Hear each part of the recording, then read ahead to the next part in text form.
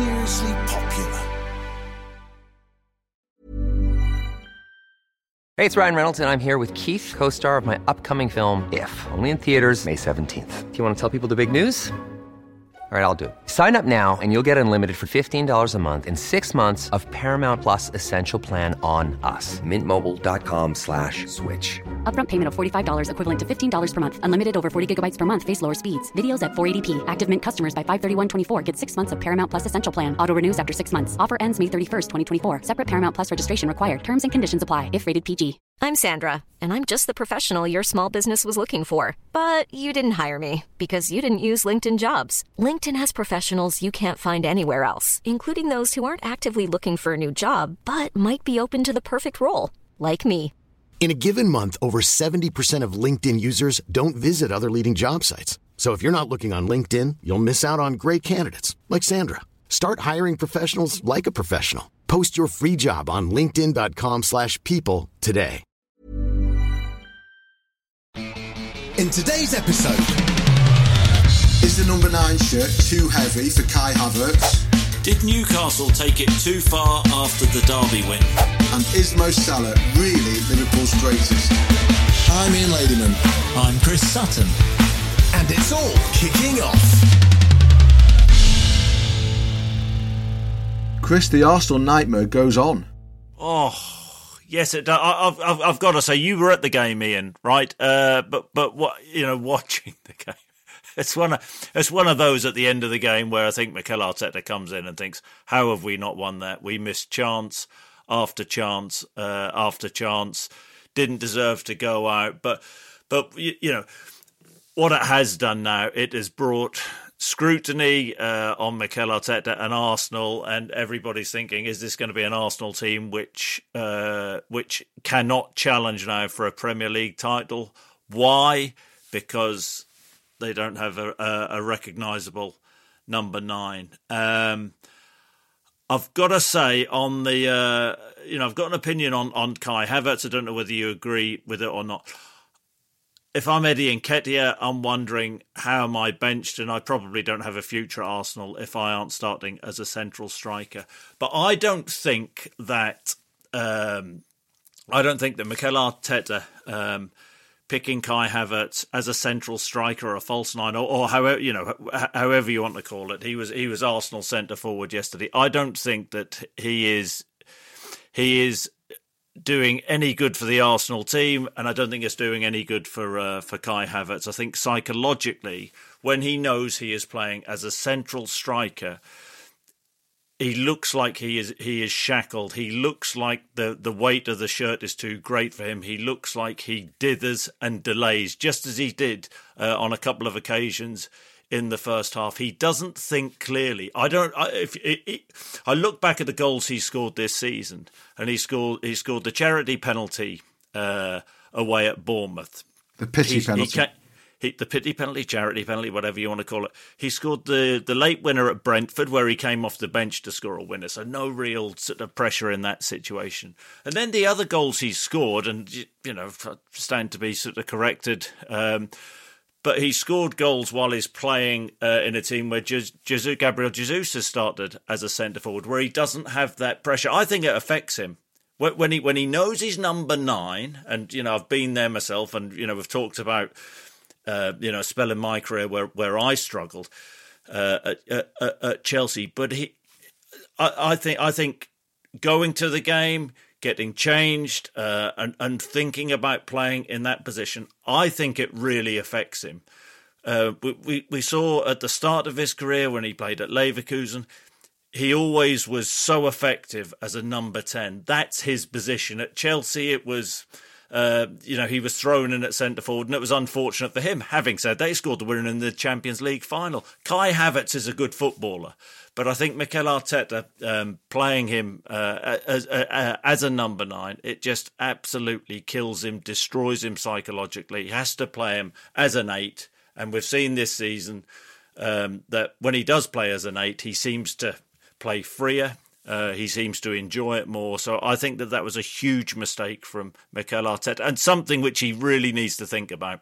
I think he played him as a number 9 because he's desperate. That's why. We'll get on to Nketiah in a minute. But Nketiah, so he's desperate, right? So I get that, okay? But what does it say? What message does that send to Eddie Nketiah? If he's desperate, he plays Havertz as a 9. What is Eddie Nketiah thinking? If I'm Eddie Nketiah, I'm thinking, I cannot stay at Arsenal any longer. If it's desperate and you play a guy who's affected, a guy who's playing with shackles on, come on, he's got no future at Arsenal. And Nketiah came on in the 81st minute, which I think sums it up pretty well. I think that in itself tells Eddie Nketiah what his manager thinks of him. Nketiah scored a hat-trick earlier on this season, and you and I spoke on this podcast the day after, and we both agreed that we both thought that he nevertheless wasn't quite the level needed by Arsenal, and subsequently I think that has been borne out by Mikel Arteta's selection policy. He never plays him, he never picks him, and even when he desperately needs a goal like he did yesterday, he doesn't chuck him on until 9 minutes from time. Now, it's really interesting. A couple of things I want to pick up on. The first is that you say that Arteta must have come in afterwards and thought, how have we not won that game? Well, I'll tell you what, I was at the game, and I sit here now and look back and cannot remember an Alisson Becker save of note. I can remember Arsenal faffing about in the penalty area. I can remember Kai Havertz shooting and heading so weakly and feebly that I wondered at one point whether maybe he'd forgotten to have his breakfast. I can remember them hitting the crossbar. I can remember balls flying across goal. But I can't remember. Big chances, Ian. So it shows how bad the finishing was that they didn't make him work. Yeah, Chris, it's not bad luck. That's not bad luck, mate. No, I agree. So when Arteta comes in afterwards and says, I think we all know that merit-wise, quote was something along the lines of, we all know merit-wise who deserved to win that game. Yeah, I tell you, who deserved to win that game, Liverpool. Because Liverpool played with attitude, they played with a presence. Arsenal played with attitude. Chris, Liverpool have got two centre halves missing, two left backs missing, 3 midfield players missing, Mo Salah missing. Yeah, they weren't the best team yesterday in terms of territory and possession and shots, but in terms of managing a game and then doing what they needed to do at the right moment, they were the better team. I want to mention one name, man of the match, Trent Alexander-Arnold. What a performance yesterday. Captain in the absence of Virgil van Dijk, who was ill. That was a performance of a leader. He looked like a general on that field yesterday. Trent Alexander-Arnold looks to me almost as though he's physically grown. He hasn't, but he looks like he's physically grown in the last 6 months because he's playing with such confidence and authority. He's carrying himself in a different way. He was a colossus yesterday, absolutely superb. The range of passing, the work rate, the leadership, that's attitude, Chris. That's attitude. By heck, Arsenal could do with a little bit of that. Now, as we were leaving the press box yesterday, a few angry Arsenal fans, not angry in terms of thinking that Mikel Arteta's the wrong man or anything like that, but frustrated Arsenal fans were kind of shouting over to the journalists in the press box, we must sign someone. I think everybody accepts it's probably a number 9 that they would like to sign. A player that they're hugely fond of, and we talked about last week, is Brentford's Ivan Toney. Sammy Mokbel told us last week he thought Toney was going to be beyond Arsenal's reach in January, too expensive, etc. Toney, just coming to the end of an 8-month betting ban at Brentford, has spoken overnight, spoken to Sky, spoken to Daily Mirror, given quite a big interview in which he's essentially said that he's staying. Paraphrasing here, he says, Toney has said, I have a lot to repay at Brentford and I will be playing a big part in the fight for survival. So that looks as though that one is done and dusted for Arsenal, at least until the summer. Essentially, that was what Sammy Mokbel, our chief football reporter, told us a week ago. Sammy joins us now. Mate, what are Arsenal going to do? It looked quite bleak for them a week ago. It's now got worse. They've lost another They've lost another game. They've lost Gabriel Jesus, the only centre forward that Mikel Arteta does appear to rely on. What are they going to do in January, if anything? It's going to be tough for them, Ian. As you said, Gabriel Jesus has picked up a knee injury. They're hopeful that it isn't too bad. They go to Dubai this week for some R&R after because obviously they've got this midwinter break. They haven't got a game this weekend, so he'll be going on that, and they'll be hoping that he can recover from this knee problem before their next game on January the 20th against Crystal Palace. But it's a problem, and it's a long-term problem for them, and it's one they're going to have to solve. As I said last week, I think it's difficult to solve that problem this month because of their FFP limits, etc. They spent a lot in the summer, so it's a signing that they've got to get right. It's not one that let's just get someone in through the door. They need a recognised, and they need a number one. They're their first choice number 9. I'm not sure that is going to be obtainable this month. So I think for the short term, for the time being, until the rest of the season, it is likely that they're just going to have to make do with what they've got. Moving on quickly, Sammy, let's whiz through a couple of other topics. Across the Seven Sisters Road at Tottenham, Ange Postecoglou seems wound up about this Eric Dyer to Bayern Munich he's situation. not wound up, Ian. Chris, this is Sammy's section, not yours. I don't want to press the mute button, Chris, but this is Sammy's section, not yours. Sammy's the expert here. Yeah, what's Postecoglou wound up about with Eric Dyer? Sammy, what's at play there? I think what you're alluding to is the clip where he lost it a little bit, didn't he, with a reporter. What I would say about that clip is, if someone was sort of insinuating was being disingenuous with regards to an injury to Dyer, I think it's understandable that he would lose it a little bit. But just generally speaking, on Dyer, he's been such a central figure in that dressing room, along with the likes of Harry Kane, Heung-min Son, for the best part of a decade, really. So I think the stance that Ange has taken with regards to not playing him and being open to selling him hasn't been an easy one, but he's taken it because of the philosophy and the way that he wants to play. The high line, the recovery pace, etc. Unfortunately, Eric Dyer is a super footballer, but what he doesn't possess is pace, which then doesn't allow Tottenham to play with that high line that Ange Postecoglou wants to play with. So is that Bayern Munich thing a goer with Dyer? Yeah, he's on their list. He's had permission to talk to them. Okay. And we see also that Tottenham are taking Timo Werner on loan from Leipzig, which is interesting. A player who, I don't know, doesn't seem to have kind of had a decent game of football since before he joined Chelsea 2 or 3 years ago. So that feels a little bit Spursy, that one. Now, what I suppose the biggest transfer story of the weekend is one that we touched on a week or so ago. We sat here and talked about Jordan Henderson, the possibility of Jordan coming back to the Premier League. It's now out there. It's been written by our own Matt Hughes and others over the weekend that Jordan is disappointed, unhappy, unsettled in Saudi Arabia, not enjoying himself, wants to come back. That's a heck of a U-turn, given that he said that he wanted to go there to grow the game.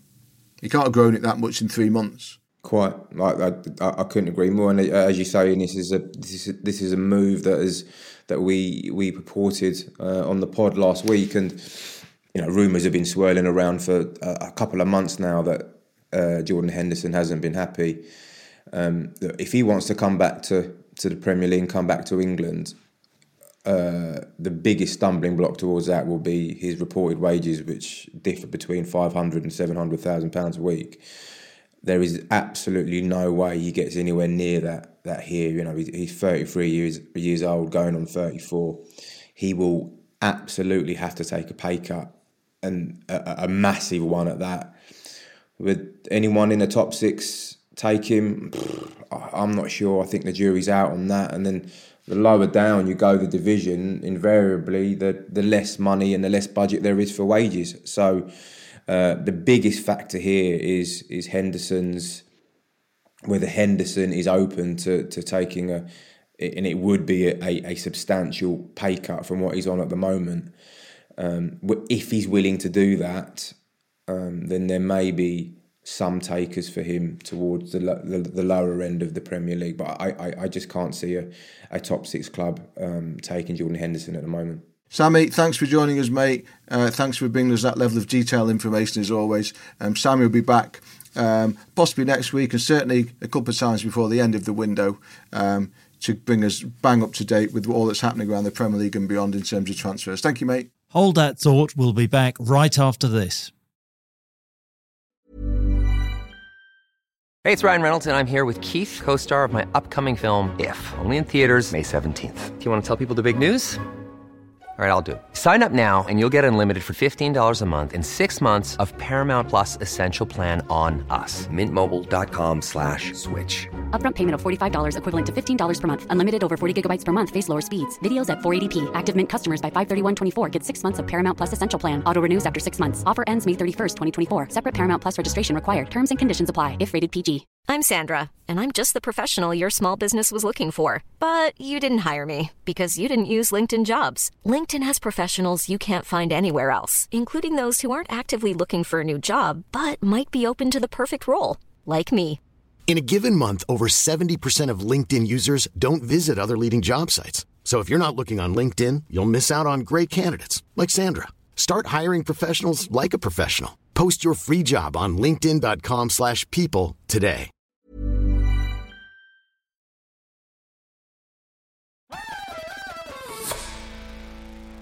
So you spoke about Ange Postecoglou getting riled, getting angry.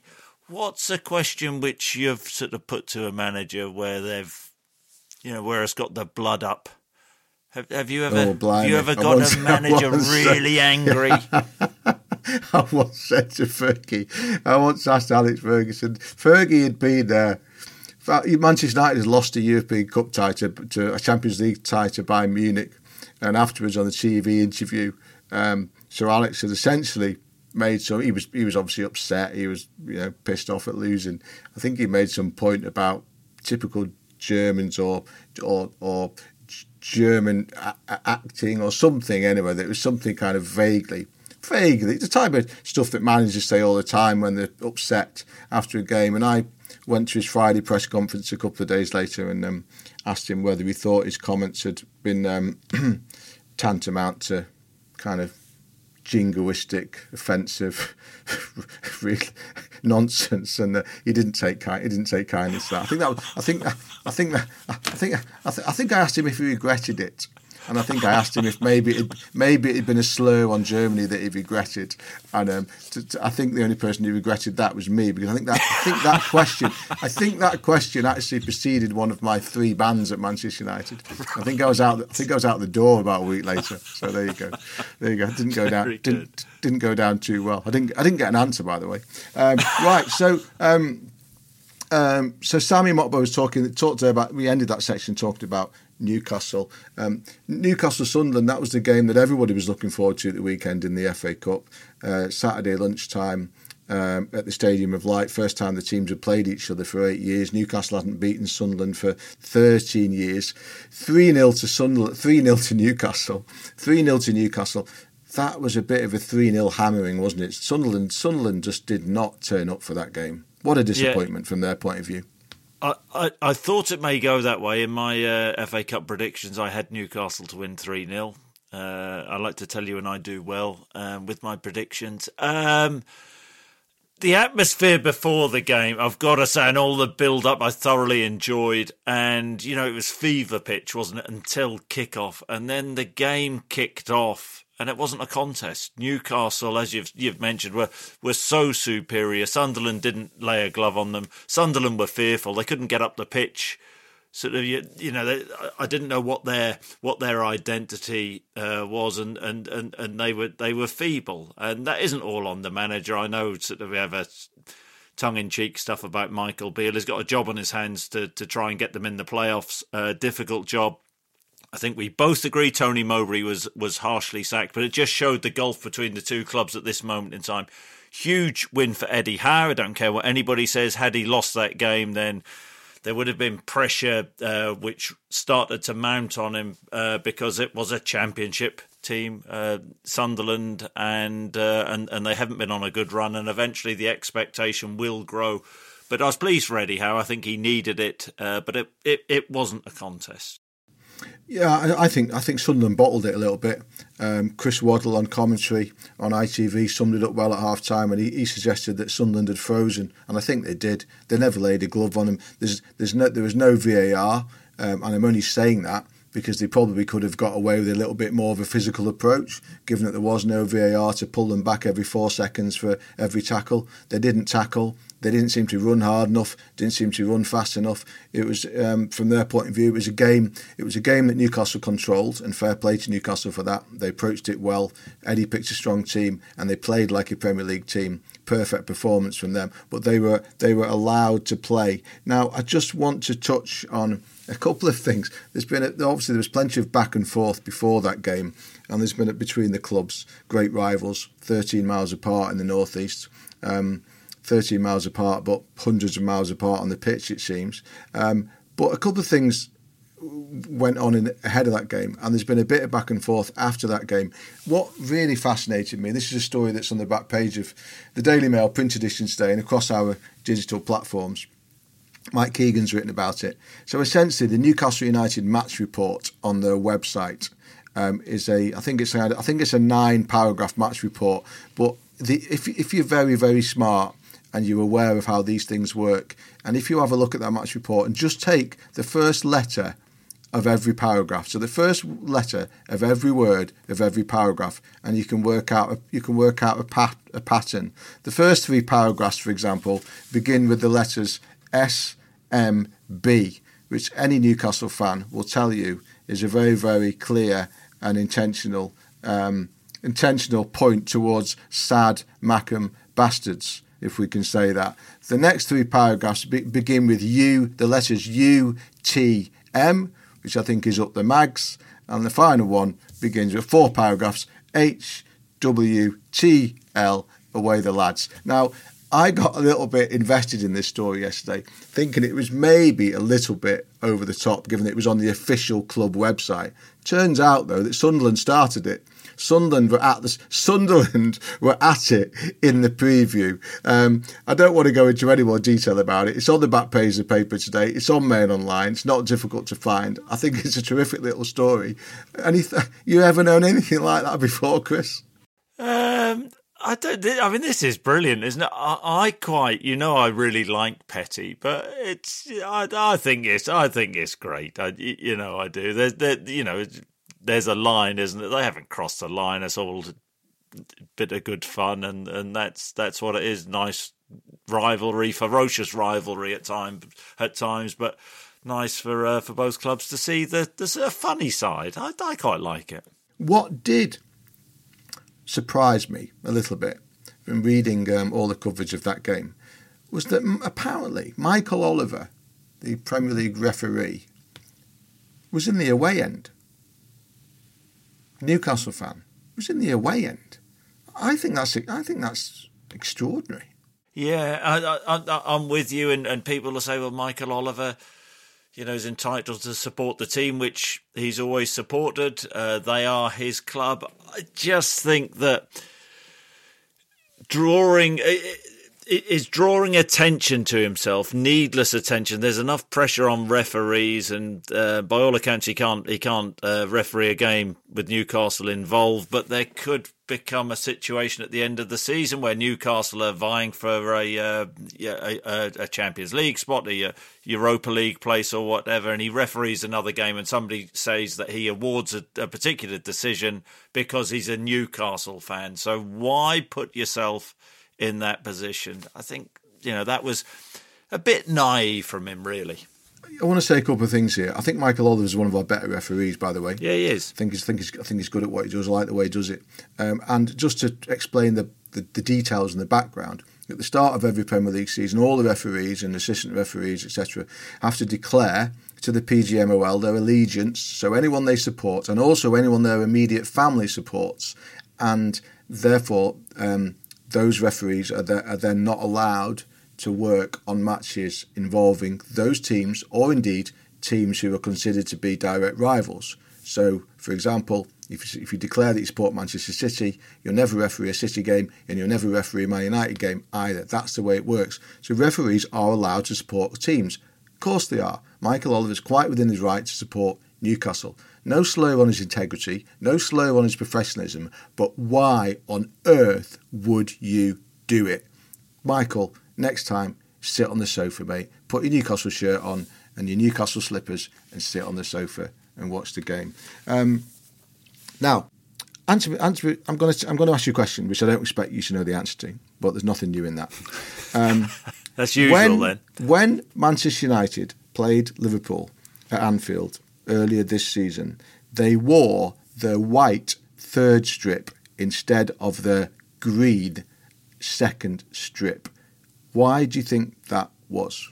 This is about colour blindness, isn't it? And people watching games, and I think there was a game at the weekend. I mean, I don't suffer from being colourblind, but I think it was a game at the weekend where there was a lot of unhappiness because there was a clash. But what I would say is when the game kicked off, and I was watching the game with my son. You're talking about the Sunderland and Newcastle game.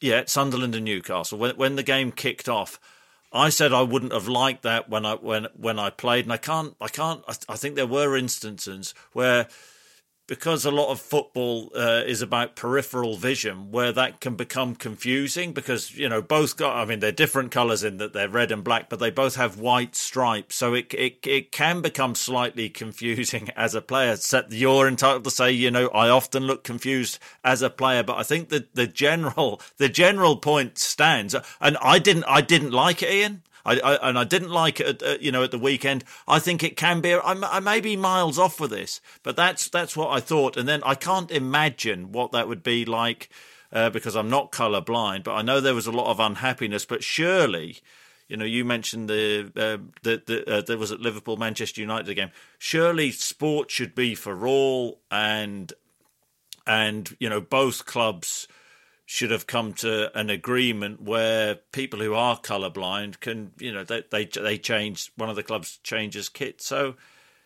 it's everybody can watch it. So just let me explain a little bit. Let me explain a little bit. So 1 in 12 men in the UK are colourblind. One in every 200 women, and apparently Henry, our producer, is colourblind, and he's also tone deaf. The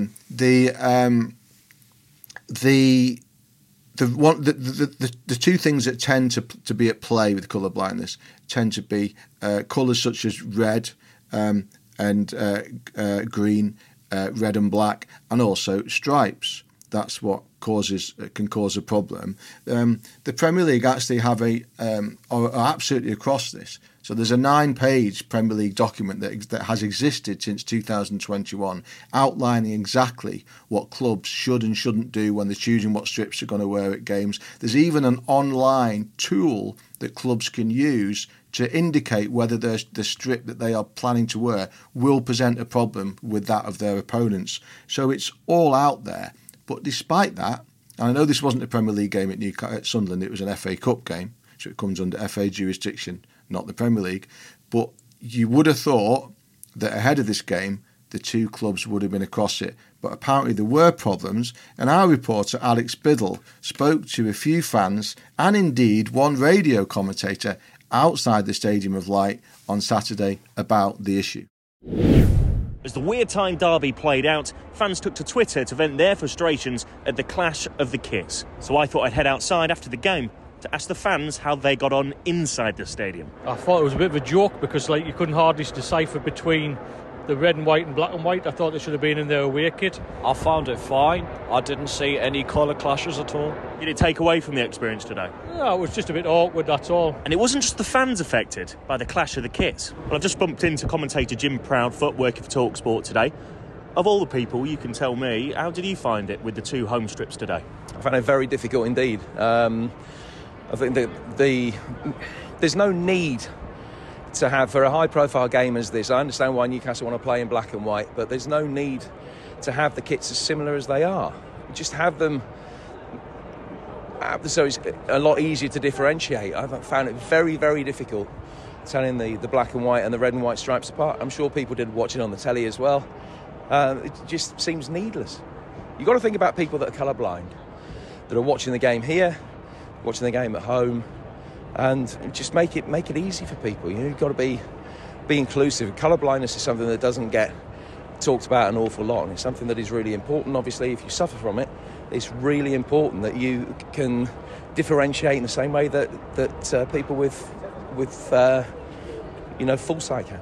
Interesting, Chris, that you say that you had a bit of a problem at the start of the game on the television. You're not colourblind, but also interesting that you say that as a player, in your peripheral vision, you just see stripes and you don't necessarily see red and white stripes or black and white stripes. That to me is really interesting, something that I would never have thought of. That's my experience of it, and other players may say I'm talking utter rubbish, but I didn't like it, and this whole thing and the way it's panned out, and we're into Monday now, but the amount of people who have talked about this, and it's a significant number, says that it is a problem. What's amazing is you talk about the Premier League having a procedure and protocol.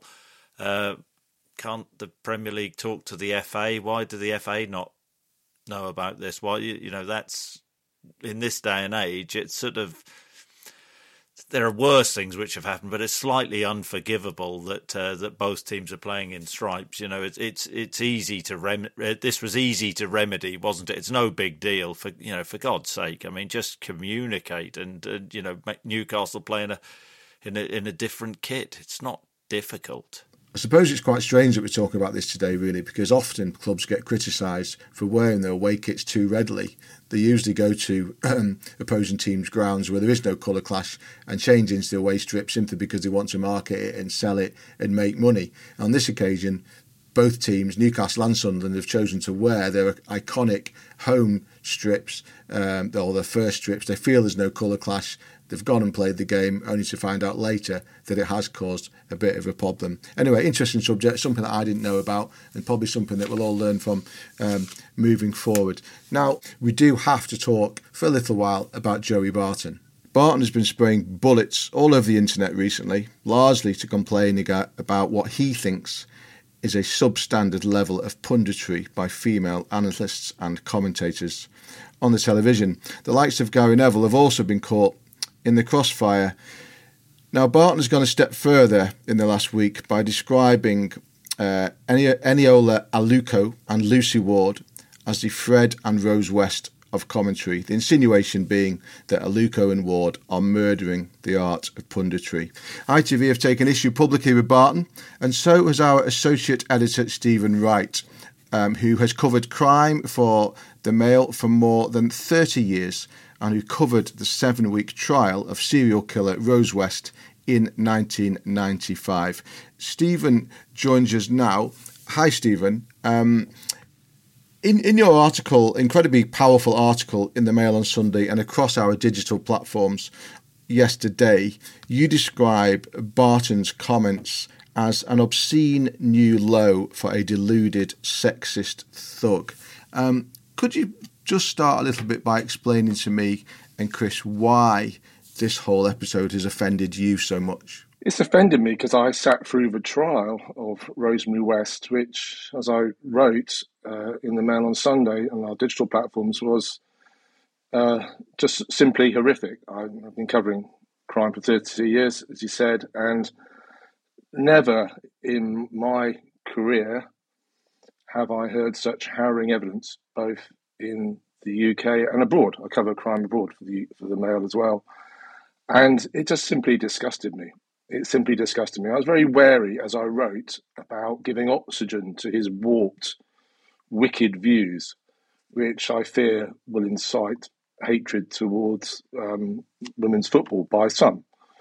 I was wary about giving oxygen to it, but I just felt in the end it was so foul what he was alleging that I had to make a stand and give my view and remind people who weren't at the trial, who may have been young or not even born, about just how horrific the crimes of Rosemary and Fred West were. And as I pointed out, Barton was 11 years old when these crimes came to light, almost 30 years to the day.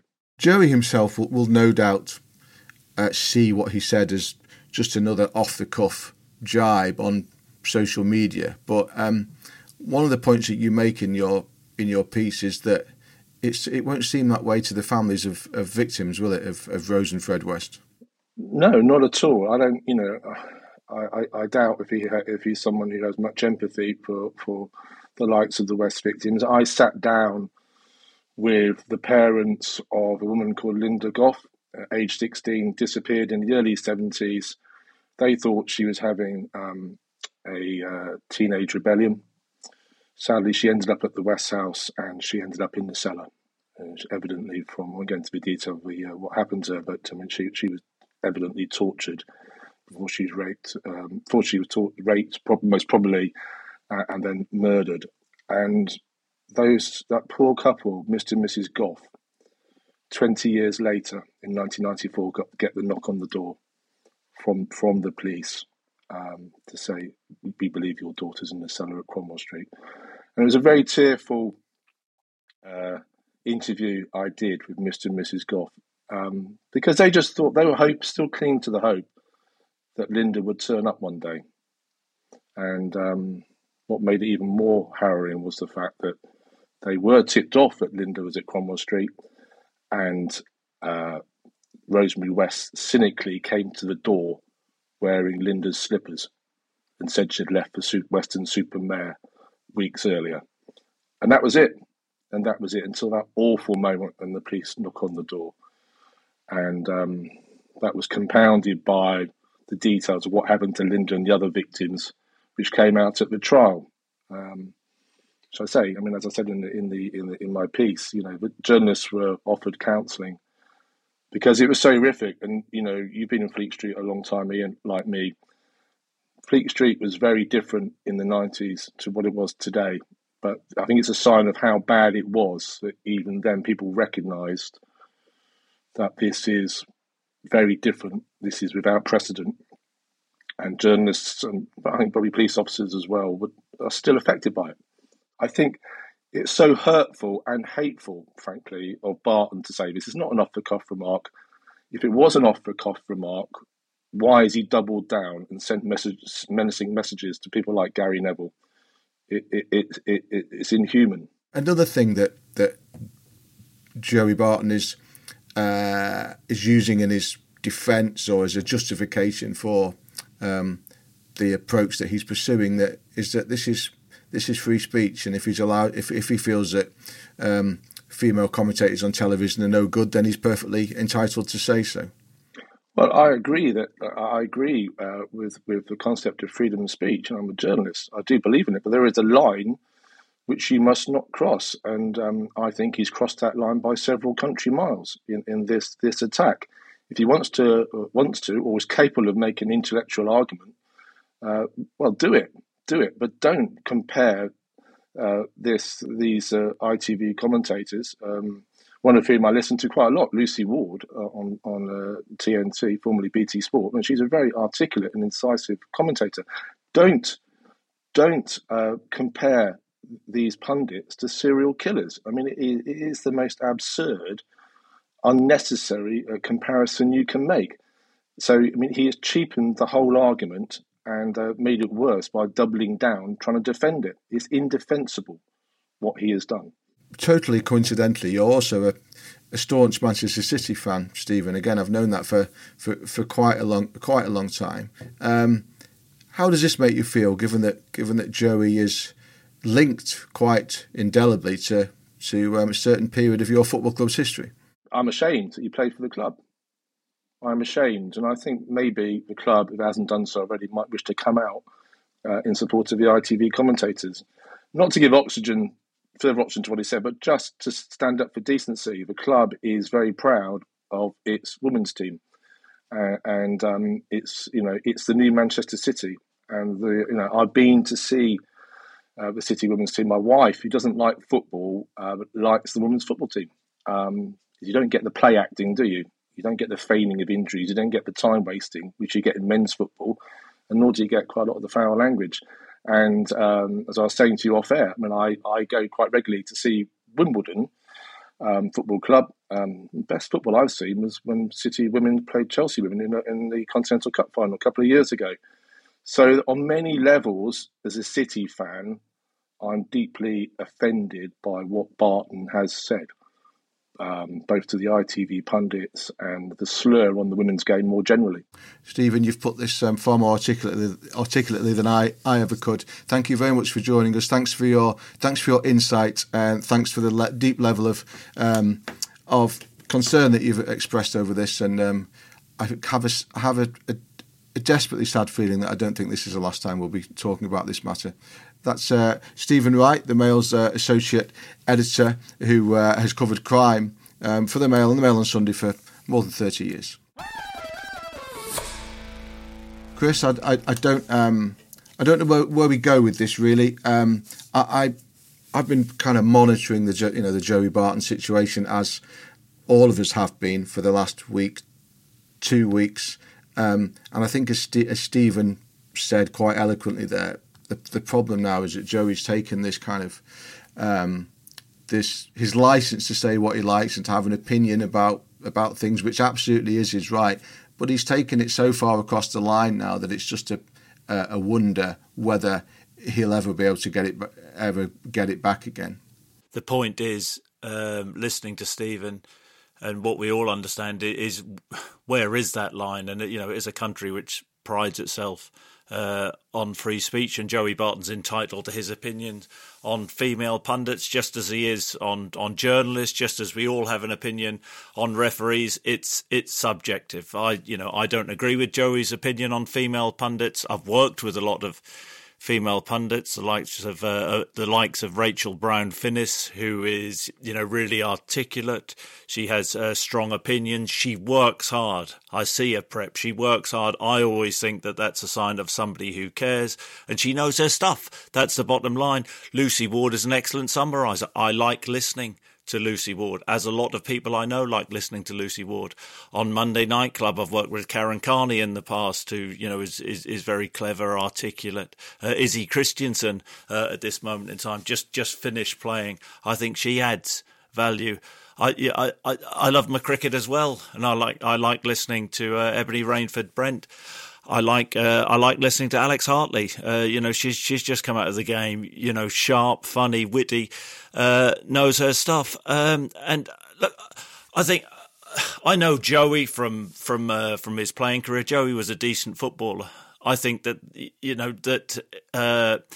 he is an intelligent guy. But I even think the thing which struck me most about Stephen's article was in the last paragraph. And we talk about where the line is, and I think Joey, if Joey has read Stephen's article, that he would even accept that he's gone too far. And the last paragraph said, but should he, Joey Barton, have an attack of decency and common sense, he might wish to consider how offensive his serial killer's slur on the ITV pundits may be greeted by those who lost their loved ones to the Wests in the most horrific way imaginable.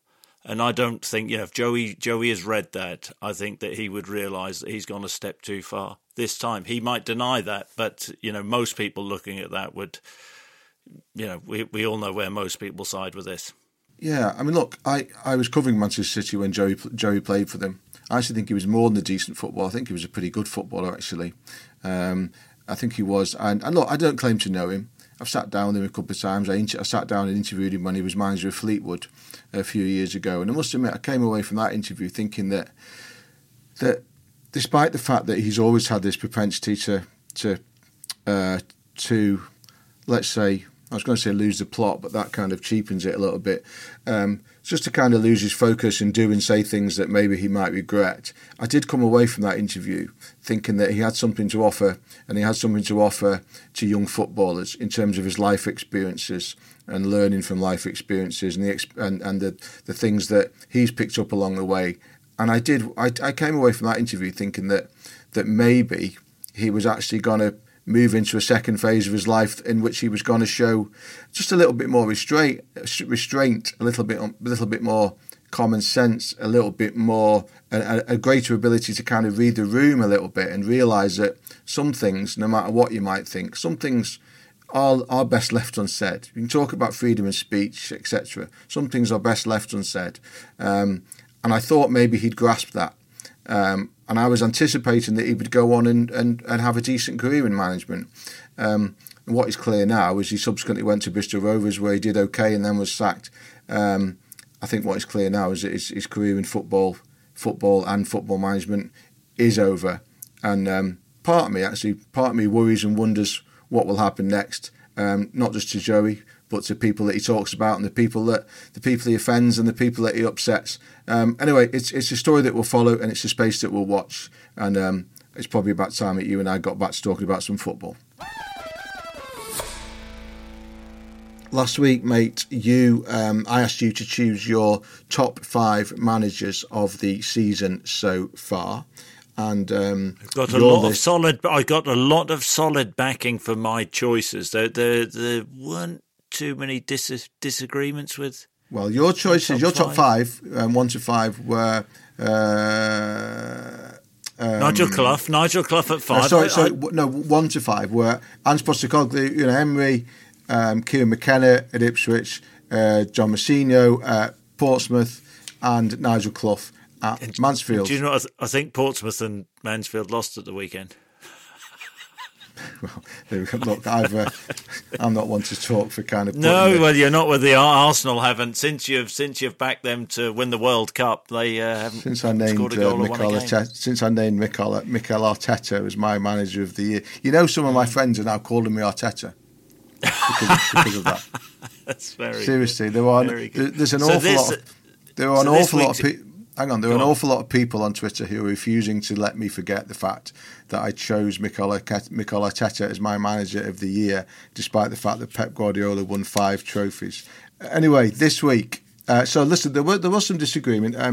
It caused a bit of debate on Twitter, your choices. Jordan McKeever said Emery should be number 1 on everyone's list, not even an argument. Our own Sammy Motbell, who we had on the show earlier, said simply Moyes, McKenna, O'Neill, Klopp, Dyche. So no Big Ange or Emery in Sammy's list. And James Doran on Twitter said James Doran, the actor. Doran said Ange Postecoglou is a curious choice considering Spurs are sat in exactly the same spot in the table as they were this time. What a misery, Guts. Have you not seen Ange Ball, James? Dear me. Yes, your turn. So this week, I want your top 5 all-time Liverpool strikers. Yeah, I wrote a column last week which was talking largely about Mo Salah and the way that his game has improved in the last couple of years in terms of he's much more selfish now. He's such a superb passer of the ball now, Salah, in a way that he didn't used to be. The number of chances that he sets up for dear old Darwin Núñez is quite extraordinary. If Núñez ever starts to convert any of them, then Liverpool really will be in business. So anyway, on the back of that, I went on to say that I thought Salah probably is the greatest Liverpool striker that I've ever seen play, which is a huge call. A huge call, given I'm 54. So even my lifetime takes me all the way back to John Toshak and Kevin Keegan and Kenny Dalglish and people like that. Anyway, my 5, and this is from 1 to 5. This is in descending order. So my 5, which I have got written down here: Mo Salah, Kenny Dalglish, Ian Rush, Luis Suarez, Kevin Keegan. I mean, I don't think you'll ever get an offer to host an award ceremony doing it in descending order. I would say to you, listen, all great players. Surprised you've gone for Mo Salah at number 1, just because Ian Rush, his numbers are so incredible. Some great strikers there. Hard to argue, but some Liverpool fans would say Roger Hunt, maybe his numbers. I didn't see him play. It's got to be my lifetime. Robbie Fowler, my era, played in an era of many great English strikers. Shearer was a phenomenal finisher. Would it be fair to say, though, Robbie Fowler was the most natural finisher? I'm surprised you haven't got him in there somewhere. I think he had 100 more goals than Kevin Keegan, albeit Keegan was a great player. I think the one that I wrestled over was Keegan Fowler. I know Michael Owen as well. You could talk about, Keegan Fowler was the one that I thought about. I just thought that Kevin was. He played for Liverpool in such a transformative era at that time when they were kind of transitioning through from Shankly through to Paisley and starting to win the big trophies. Scored a goal in the FA Cup final when they beat Newcastle. Won the penalty in Rome when they beat Borussia Mönchengladbach to win the first European Cup final in 1977, and then went on to become European Footballer of the Year at Hamburg, etc. I just thought for what Keegan did at that time and what he represented and the what Liverpool achieved when he was with them, that was what just gave him the edge over Fowler, who was, as you say, an absolutely extraordinary finisher. And I think had it not been for a couple of injuries, Robbie would have scored even more goals than he did for Liverpool before he moved on to Man City and Leeds and people like that. Good debate. Anyway, that's my list. That's a good debate, and I think a lot of the sort of older Liverpool fans would think Salah ahead of Rush. What is your moment of the weekend? It's a moment of the week. It doesn't all have to be good. I went to watch my daughter, who was she's a dressage rider. She's 12. Went to watch her at a local show. Had an enjoyable Sunday morning. Up to a point. I don't know whether my wife has watched the news or the weather forecast, but there's been a deluge of rain, there's flooding, and I mean everywhere is just sodden, it is wet, it is saturated. Anyway, I rock up to watch my daughter, and there are all these, they've driven to the venue in a horse lorry to transport the horse there. I rock up, and there are all these other horse lorries parked on a hardcore car park. It's at a farm, this venue is, and there's one lorry stuck in the middle of a field, and guess which idiot spent 2 hours digging it out with a plastic shovel and planks, and two guys kindly helped me. What is wrong with my wife? What's wrong with your life? So that was my moment of the week, and she said to me last night, she said, "Do you know what? You were so patient. You were so patient. I've not seen you as patient as that. I wasn't patient. I was." You're a mug, I mate. was swearing inside. So hang on a minute. First of all, I just love the thought of you standing there and you mud all over your Gucci loafers. But firstly. If you kind of a horse family as you are, and you have the horse, you have the horse box, etc. Do you not carry kit? You not have like a shovel or like something to help you in those situations? A plastic spade. No, most people. No, I got that from the farm where we were at. Spade. Most people just would have just parked where they should have parked, but for some unknown reason, my wife thought a 7.5-ton lorry would just smoothly go through a muddy field, a muddy farmer's field, and she was wrong. Did the people who helped? Well, what's a surprise? Did the people who helped you recognise you? Yeah, they did. One guy, Mark, who was a Liverpool fan, he had a Liverpool cap from a place called Blowfield. Without them, I wouldn't have been able to get out. They were clued up. We had to get planks and put some like stones under the wheels and forward and back and meaty, like the Chuckle Brothers. Only one plank, mate, and I'm looking at him. I can't quite get my head around the image of you up to your knees in kind of horse manure. I don't know, talking shit up to your knees in shit. Anyway, look, you've come on and told a fascinating story about yourself, which I quite like. Now, my moment of the weekend, two actually. First one's very quick. The bus driver who took the Newcastle fans to Sunderland on Saturday. there was an arrangement whereby all the fans had to meet at St James's Park, go by bus. It was a safety thing, a security thing, to kind of keep the supporters in check. And apparently one of the drivers, when he arrived, stopped the bus and got on the microphone and said, "Welcome to Sunderland, where the local time is 1970. Please don't feed the animals."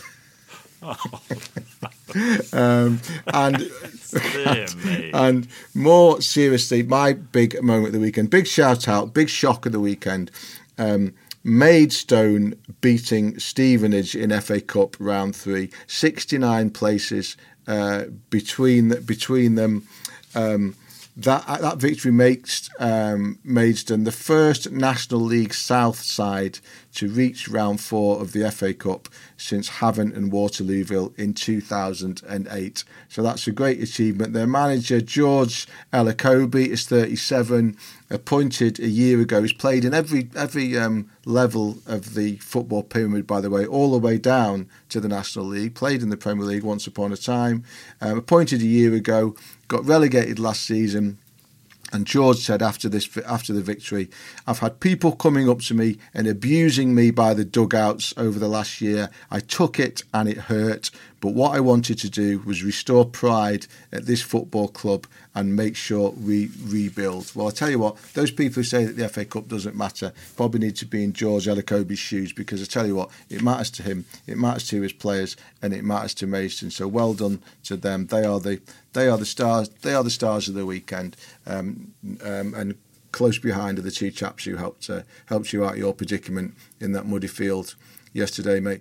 Right, I think that's a good place to leave it. Thanks for being with us, everybody. Please remember to subscribe to the show. We'll be back again on Thursday for our It's All Kicking Off weekend preview show. And we'll also be back in the studio next Monday for the next episode of this one. I'm Ian Ladyman. The chap with horse muck all over his Wellington boots is Chris Sutton. And this has been It's All Kicking Off.